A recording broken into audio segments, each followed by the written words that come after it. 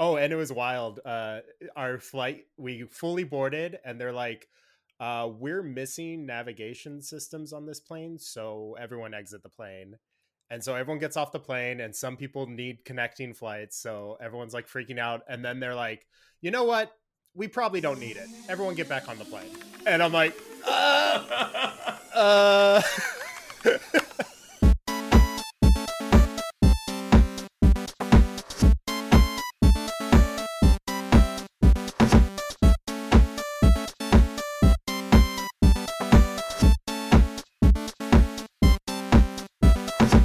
Hello and welcome to another episode of Hidden Doors and High Scores, a podcast where three dudes talk about games. I'm Austin. I'm Garrett. And I'm Chris. And today we're talking about God of War Ragnarok, the latest in the highly acclaimed God of War series and the direct sequel to God of War that came out in 2018 with the Norse theming.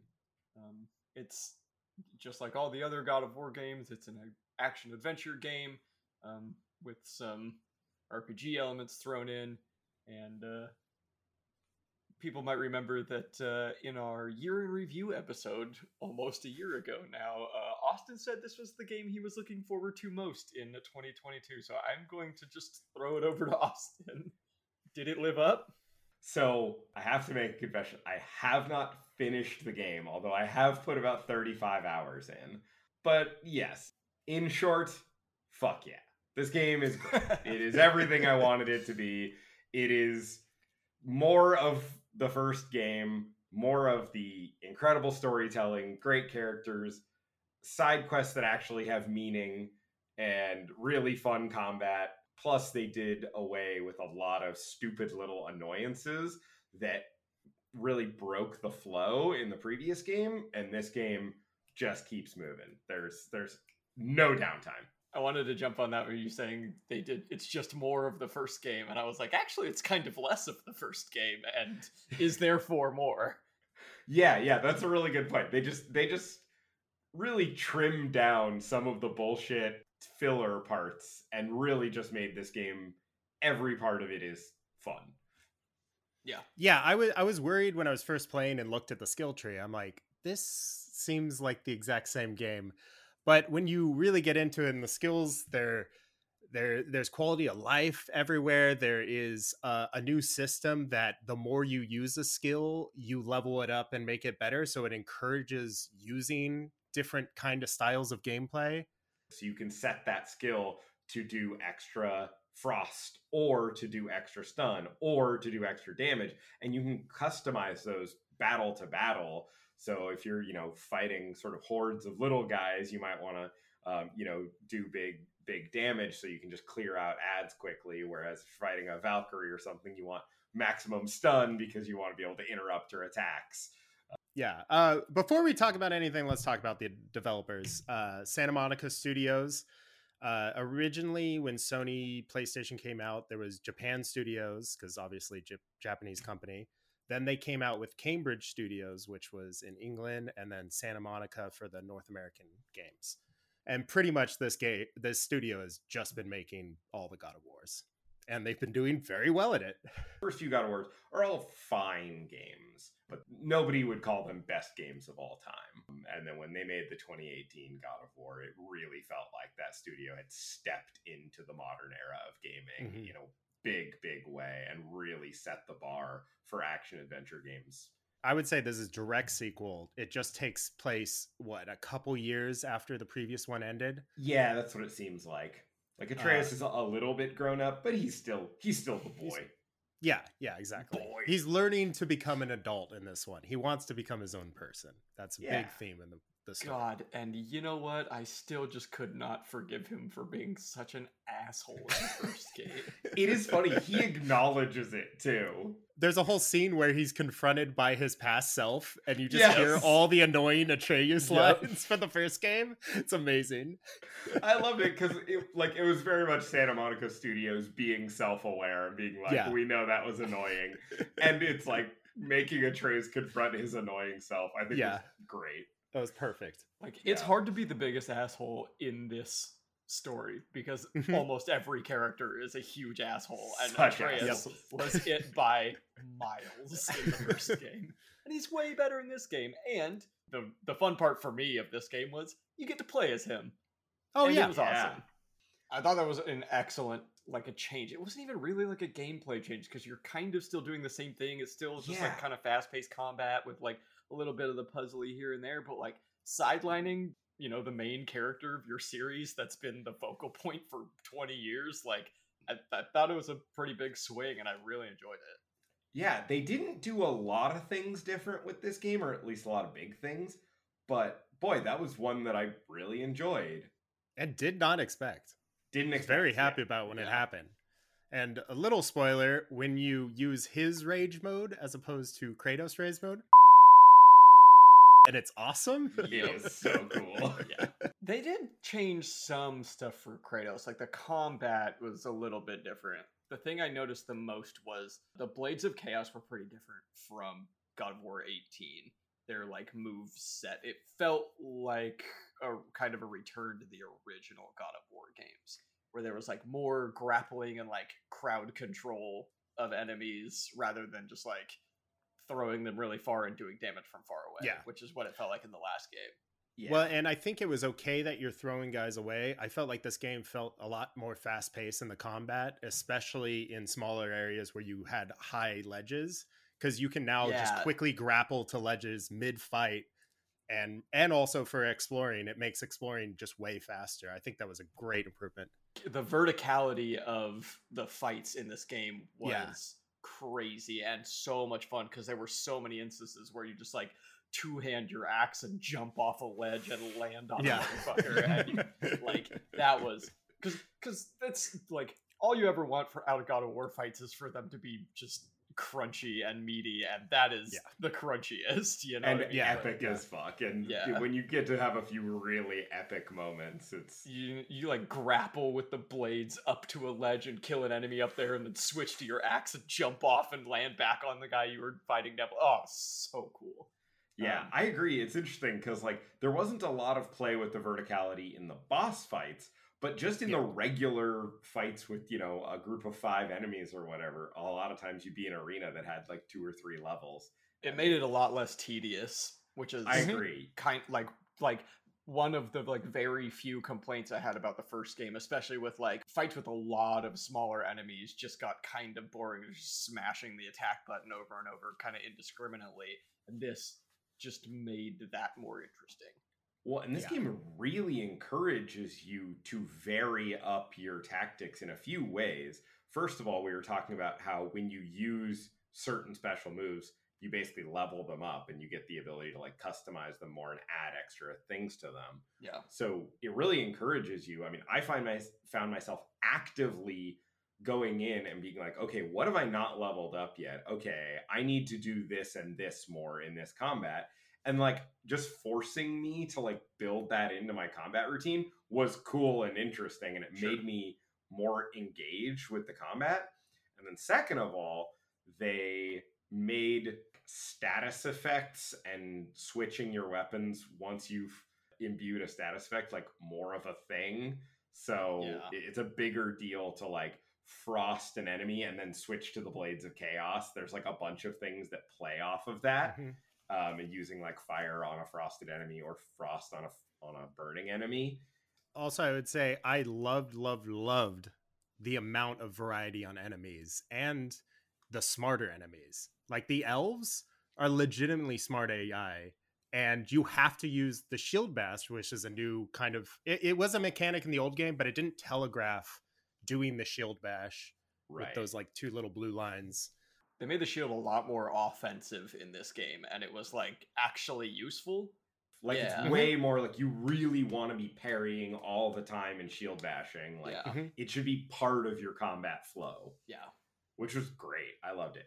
There was another cool thing, like interacting with the environment during fights. Like we talked about like the verticality and being able to climb and stuff like that, but there's parts where you like rip trees out of the ground and swing them at enemies, and like that was not in the first game. Yes, that is yeah, new to I was this gonna game. say, I didn't remember that because I thought that was super cool too. Yeah, just being able to like pick up a big rock and throw and it, just swing it around and slam it down. Yeah, it just adds to the more crunchy awesomeness of the fighting in this game.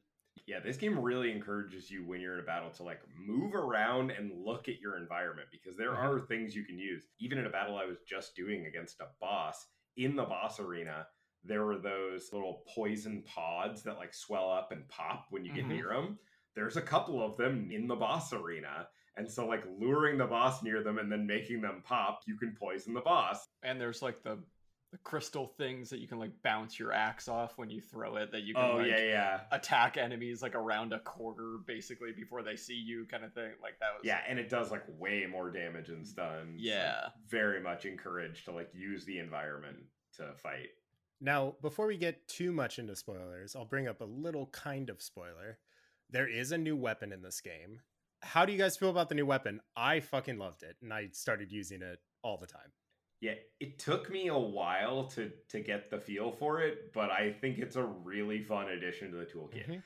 Adding all the charges to people and having them like blow up as you're doing other stuff, it's amazing. It's really fun. It's kind of a testament to how well this game was developed, that like this series that has just been solely focused on like crunchy combat for its entirety, like is still finding like new fun ways to add without like adding too much, you know what I mean? It's not like they went, open world, so there's 500 weapons now. It's like, here's one new weapon. Congrats. Like, well, and even with the one new weapon, I was worried. I'm like, am I really going to be using that? I'm so used to the axe and the chains. They introduce it in a way that, one, makes you want to use it. Like, it's important to the story. And two, like, you don't get it right away. It's not like, oh, here's your starting new game. Like, here's this new weapon. Here's a tutorial how to use it. Like, you start out using the blades and the axe, and you do that for a while, and then you get this new thing. And, like, that made it more interesting to me. And I will say, one of the things I loved about this game, because it's a direct sequel, you start out with all the stuff that you got from the previous game. And all like the puzzle solving mechanics, like the bramble that's covering chests. You can still do that. That was a late game thing that you could do in the previous game, but you can do that obviously from the start. I just thought that was a fun little thing that they did. Let's talk about the story a little bit. The first game is about the quest for sort of closure on Atreus' mother's death, about going to bury her ashes and like them dealing with being a family without her, and Kratos figuring out how he's going to raise his son and like what their relationship is without her. This game, not as maybe as emotional a story, this is more a story about autonomy and about fate. And it's very much about them trying to figure out, do you fight against it just to make it not happen? Or do you just do what you would do? And if that happens to be what was predicted, fine. And like, are we supposed to stay these same people, or can we really change? And I just thought, like, philosophically, I thought that was really cool. I think it's ironic because Kratos was the wise one in this. Kratos was always on that path. And he's always been the meathead, attack everything, kill. Right. But he was actually the one with the most wisdom. And Atreus is like, no, I can stop it. I can stop it. I'm better than this. And it's like, well, if you're doing something just to avoid a prophecy, like, you're not doing it for the right reasons. Even in this game, Kratos is like still the meathead, attack everything, kill character. But like during the cinematic scenes, he like keeps telling himself that he's not gonna do that, and he keeps telling other characters and he's not gonna do that. And sometimes I feel like in other games I've played, that just comes off as hypocritical, like where like a character doesn't experience growth just because of the gameplay mechanics, like kind of force you to be a certain way. But in this, it was more engaging because it was like the way the dialogue is written and the way the characters are developed, like me as a player felt like, oh, well, like I'm supposed to try to be better. I'm supposed to not be be just indiscriminately killing everything on the screen, but I'm being forced to, and that is like the internal conflict that Kratos is having. They've put it onto me now. They do a good job of forcing Kratos to be in these situations where he's like, I need to do this. Like, this is a good thing to do. This is an important reason to do this thing. And someone is literally trying to kill me to stop me from doing it. Yeah. What am I supposed to do? I mean, that's like the thing at the cinematic at the very beginning of the game when Odin comes to visit you and he's like, well... Which, by the way, amazing scene. Amazing kickoff to the game. Yeah. That whole scene with Odin and Thor... Man, I thought they had a lot of work to improve upon the opening scene of the previous game. Kudos to them. But, like, Odin's talking about, like, well, you know, you killed some people, and, you know, like, Thor's understandably upset, but, like, you did it in self-defense, so I guess, like, we have to forgive you because, like, you didn't know any better, and, like, they were trying to kill you, and you were, like, sitting there feeling like, okay, yeah, thank you, I'm justified. And then he goes, but killing Baldur, shouldn't have done that. And you're just like, you fucking forced me to. Yeah, same. Yeah. Yeah, but I do like that Odin, like, he's the antagonist of the story, but he's so clever and he's so reasonable. Yeah. Everything he says is like so rational and so reasonable. Mm-hmm. And like you keep getting warned about it by Mimir and Freya and everything throughout the game. But I loved him as a character. Also, I love the guy who plays him, who is Toby Ziegler in West Wing. Oh, it's Richard Schiff? Really? Yeah, it's Richard Schiff.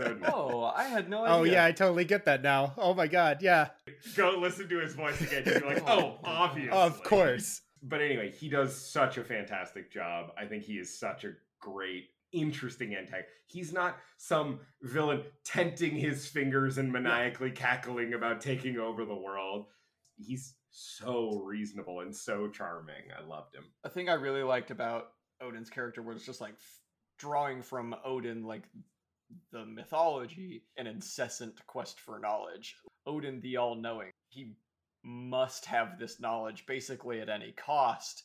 And, you know, you can understand that sort of at the beginning from like an academic standpoint, but then like watching the stuff that he does to try to obtain this knowledge and like the path that leads him down where he just becomes like more and more corrupted by, what basically becomes an addiction, like it's just really good writing. And I really appreciated it the whole time. Yeah.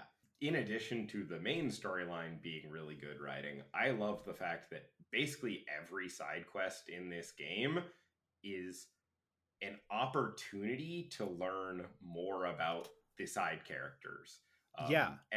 Basically every side character in this game, from the dwarves to Freyr's sort of battle camp troops to Freya herself, pick your character. Every one of them has a side quest where if you go on it, you fight some stuff and you solve some puzzles and you get some sweet rewards, but also the entire time you are learning about their history and about their relationships with each other. There's a whole side quest devoted to finding about you're with Freya and finding about her wedding location with Odin, where you get a sword for her, and it's like this whole backstory that I didn't expect to get. And I'm like, this is a side quest. Why is this so developed? I know.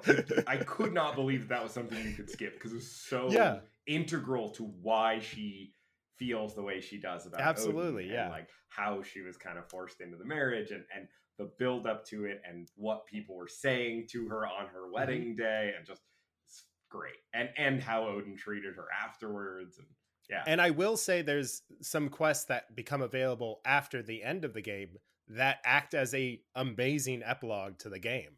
And if you miss them, you're kind of giving yourself a disservice because it's really the end of the game. I will say a quick spoiler. This is the final game in the Norse series. And it's a bittersweet end because you don't really get anything at the end. So it's very important to do those epilogue side quests because you need closure of where everyone's going from now, what's happening, because there's not going to be another game. I genuinely think this is the best 2-game series of all time. Like, the story starting and ending the way it did in God of War 2018, and then picking up where it left off and ending the way it did in Ragnarok, literally perfect. I can't think of of 2 games, just a base game and a sequel, that have had a better story than this. I just can't. It's just unbelievably good. And all that going along with the gameplay is fucking incredible. Yeah. Well, and the boss fights. We didn't even get into boss fights. The boss fights in this game, they were great in the previous. I think they're even better in this game, especially some of the people you are fighting against, especially the demon that comes out of the portal that's blocking Freya from leaving Midgard. That fight is amazing. Yeah, the Nidhogg one is awesome. Also, they did have, at the very beginning, you fight Thor. Yeah. And there is a moment in that fight that is one of the coolest moments I've ever seen in any boss fight. Yeah. So fucking amazing. good. Awesome. We kind of got off side quest thing. I just wanted to bring up because I read about it and I thought it was really cool. One of the side quests you do has this like eternal rainbow campfire that you find, and there's like a recipe for a meal, and you basically have to go across the realms and find these ingredients for the meal, and they're always next to these etched hearts with like these like the initials of a couple in them. And I was like, oh, that's like a fun little side quest, just kind of like a heartwarming thing. And then I found out it's actually a tribute. So there was these guys, 2 developers who worked on the first God of War game, met working on the game, fell in love, named Sam Handrick and Jake Snipes. Basically, they were partners, and this game was kind of their everything. They were working on it, and then Jake passed away during the development of this game. And so Sam went to the head developer and was like, hey, I would love to put something small in there for him. And rather than just putting one little, Easter egg somewhere, they built this entire side quest with these hearts of these, this couple, and like built this like recipe into the game. And obviously like the campfire is rainbow. So I just thought that was a really cool story. Amazing. Yeah. I love that. Yeah, I love that it just came for, can I just put a little small thing? Okay, no, we're just going to put an eternal flame that lives on for him, and an entire thing devoted to you guys. Yeah, it's amazing. I love that. Yeah, really nice tribute. I love super cool. Yeah, didn't mean to derail from the awesome epic combat shit of this game, but I thought that was really cool. Well, for a brief time, let me talk about the end game. Okay. Yeah. So instead of the Valkyries, there's now Berserkers. And I was worried when I fought the first guy that I'm like, they don't look as cool, and it's the same sort of thing. Don't worry, keep going. So they take the Dark Souls approach, or the Elden Ring approach, of what if there were 2 of them? And it gets wildly difficult.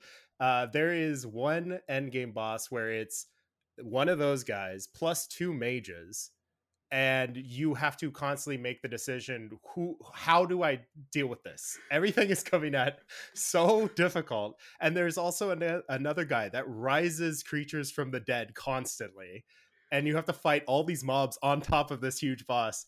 The end game is so well done, and does take the Valkyrie idea and just cranks it up to 11. And the final boss, yes, has all the moves as the previous bosses, and yes, it's very difficult. But there's another end boss that's a Valkyrie, and it's incredibly hard. So if you're into the end game and into Dark Souls or Elden Ring kind of style boss fights, there is a ton here. Not to mention, the previous game, you could only in the end game do the mists and the trials of Surtur. In this game, there's whole worlds to explore that have a whole mechanic behind it. There's an area where you have to constantly switch between day and night, and that's the whole mechanic of the area. And there's side quests there. There's a ton to do there. They knocked it out. This is blowing the first game out of the water in end game content. So There's a ton in this game, and it's great. Yeah, I'm so excited to check it all out and do it all, because I loved the first game. We talked about it. I think the Valkyries were some of the best end game bosses in anything ever. And I'm super excited to see what this has got in store. Yeah, we talked a little bit earlier about like quality of life improvements that this game made. Just want to go through like very quickly a few things. Fast travel does not take forever anymore. Oh my You used God, to have that to was watch that whole awful. fucking animation with the world tree and like opening up the oh my God, it took fucking 5 minutes. And it There was is way no too long. more middle Bifrost. You can just No. travel wherever, whenever. Yeah, great. They got rid of a lot of climbing. They short-circuited a lot of climbing to make you just be able to grapple really far away and just like jump to a point. And they did a lot better with, when you're climbing, making an indicator on the screen of like where you should look to jump to the next place. They made the boat go way faster, so you can just travel. That's the Or biggest. sled That's the dogs. biggest quality of life improvement. Yeah, for me. huge. The boat's faster, and the sled dogs are faster too. Yeah, That's true. Yeah, there's a few sled dog areas, and the sled dogs are really fast.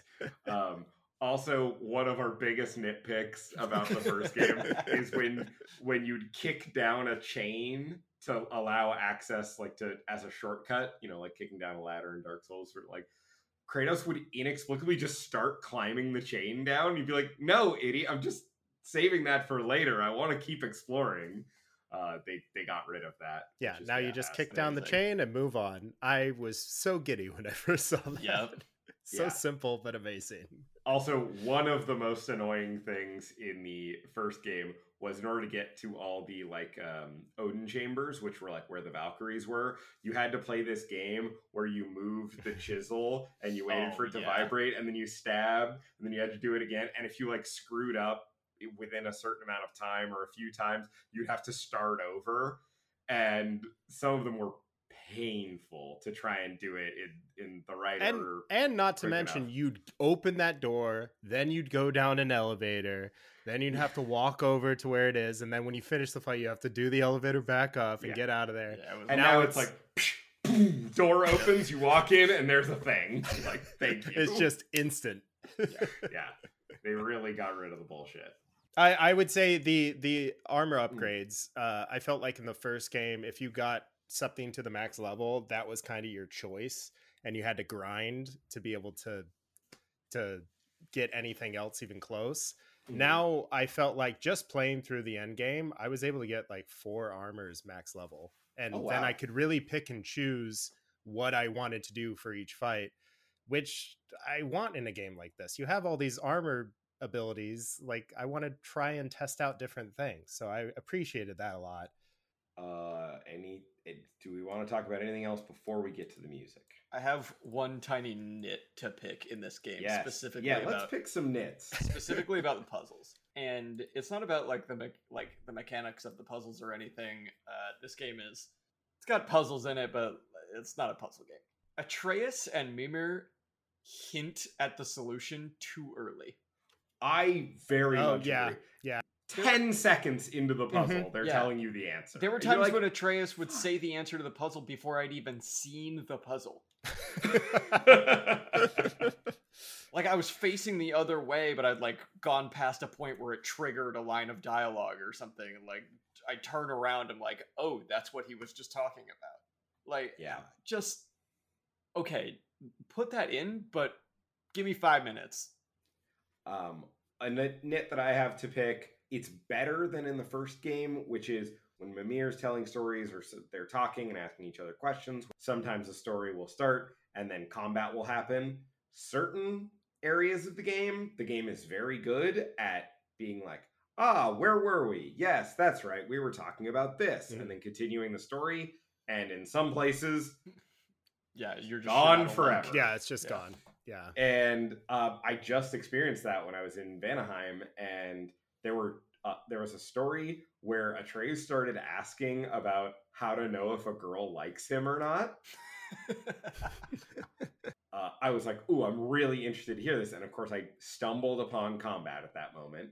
And then it was gone. And I was like, oh man, I really wanted to hear like Mimir and Kratos' advice to him. They still haven't quite nailed it. Yeah. It was much better than the first game, though. It is better than the first game. Yes. Yeah. All right. Let's talk about the music. All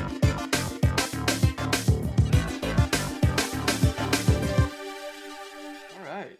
Bear McCreary came back. Everybody's favorite. Bear McCreary did the God of War 2018. He's more famous as a TV composer. He's done Battlestar Galactica. He did Walking Dead. He did the Sarah Connor Chronicles. He recently has done Rings of Power. He's a big player in the TV composing scene, and obviously he's done some video game stuff in the past, but nothing probably that anybody's ever heard of. God of War 2018 was really his big coming out party, and they brought him back for this game, and it's excellent. Just like the first game, it's big, epic, it's orchestral, pretty much the same as the last game. Boss fight musics all have, all the boss fights have their own theme, and those are freaking sweet. They're big and brassy and fast-paced. Exploring sections have good, kind of quieter, usually like single instrument kind of things. Yeah, I don't really have much to say other than, like, this is kind of one of the things that makes this game different, like, that makes it stand out. Like, God of War's always been super cinematic, and this soundtrack is more cinematic than it is video gamey. It just makes it sound more epic. And when you have somebody like Bear McCreary, who is, an absolute pro at doing, TV and movie kind of epic soundtracks, you get this end result, which is amazing. And I imagine very similar to the first game, he's using a lot of like traditional Nordic instruments and song making techniques. And yeah, there's a lot of really traditional Norse instruments. There's a lot of deep male vocal sections, like male choruses, a lot of big deep drums. Yeah, it's excellent, and it ties into the theme very well. He did a lot of research into like traditional Norse music and instrumentation to create those soundtracks. He just nailed it. All right, let's get to final thoughts. I think this game is incredible. I think this game will go down as one of the best games of all time. I don't think there's any doubt in my mind that I can recommend this to absolutely anyone at full $60 price. This game's worth $100. Seriously. And even somebody who's not super experienced in video games, you can put this on story mode and not really have to worry about the combat and just enjoy all the amazing environments and characters and epic moments without being stressed out. And if you want a more Dark Souls-y experience, you can play on the harder difficulties. And I really love that. I love when combat is a challenge. This game has everything in between. We've said all that needs to be said. This game is great. Go buy it. It's hard to ever have a game that I can easily recommend to everyone on the spectrum. Anyone that's new to a game, and people that have been playing games all their life. Like this, the story is amazing, so you don't need to even worry about the combat, but the combat is so good and engaging, and the end game is really good. So I can easily recommend this to anyone across the board. I assume anyone listening has already bought this game. If you haven't, go and buy this game. It's really good. But is it game of the year? We'll see. Yeah, there's nothing else I can say. I said it earlier, but genuinely, I think the series of these two games, God of War 2018 and God of War Ragnarok, is the best two-game series ever made. There's no better story that's told in two games. A thing that I was super impressed with about this game was they didn't ruin it, right? They didn't try to fix an unbroken thing from the first game. Like, they added things that were good and took away some stuff that wasn't so good. Like, just the ability of the studio to, like, listen to feedback from players and act on that feedback is like it's just something you very rarely see these days. And that was just a thing that I immensely enjoyed about it. I highly recommend this game to literally anyone. Awesome saying one of the best games of all time. Yeah, definitely. It's certainly the best sequel of all time. I don't think that can be argued. There's a lot. I'm starting to think. Nope. Last of Us Part 2, Portal 2. Nope. Well, Skyrim's a sequel. This is better. Just saying. This is better. I'm not saying you're wrong. I'm saying that there's a lot of contenders. contention. This is better. We'll talk about it in our year in review episode, I guess. We will. All right. Well, I think that's going to do it for us here at Hidden Doors and High Scores. Thank you so much for listening. Until next time, I'm Austin. I'm Garrett. And I'm Chris. You can find us at HDHS Gaming on all the social media platforms. Make sure to check us out on Twitch to see what we are playing and talking about. Come and join us in Discord, where we hang out and play games every night. We're always happy to have more gamers on the server. All those links will be in the show notes for this episode. Lastly, if you like this podcast, tell a friend, give us a rating. Both of those really help us out, get us more visibility, and we would really appreciate it.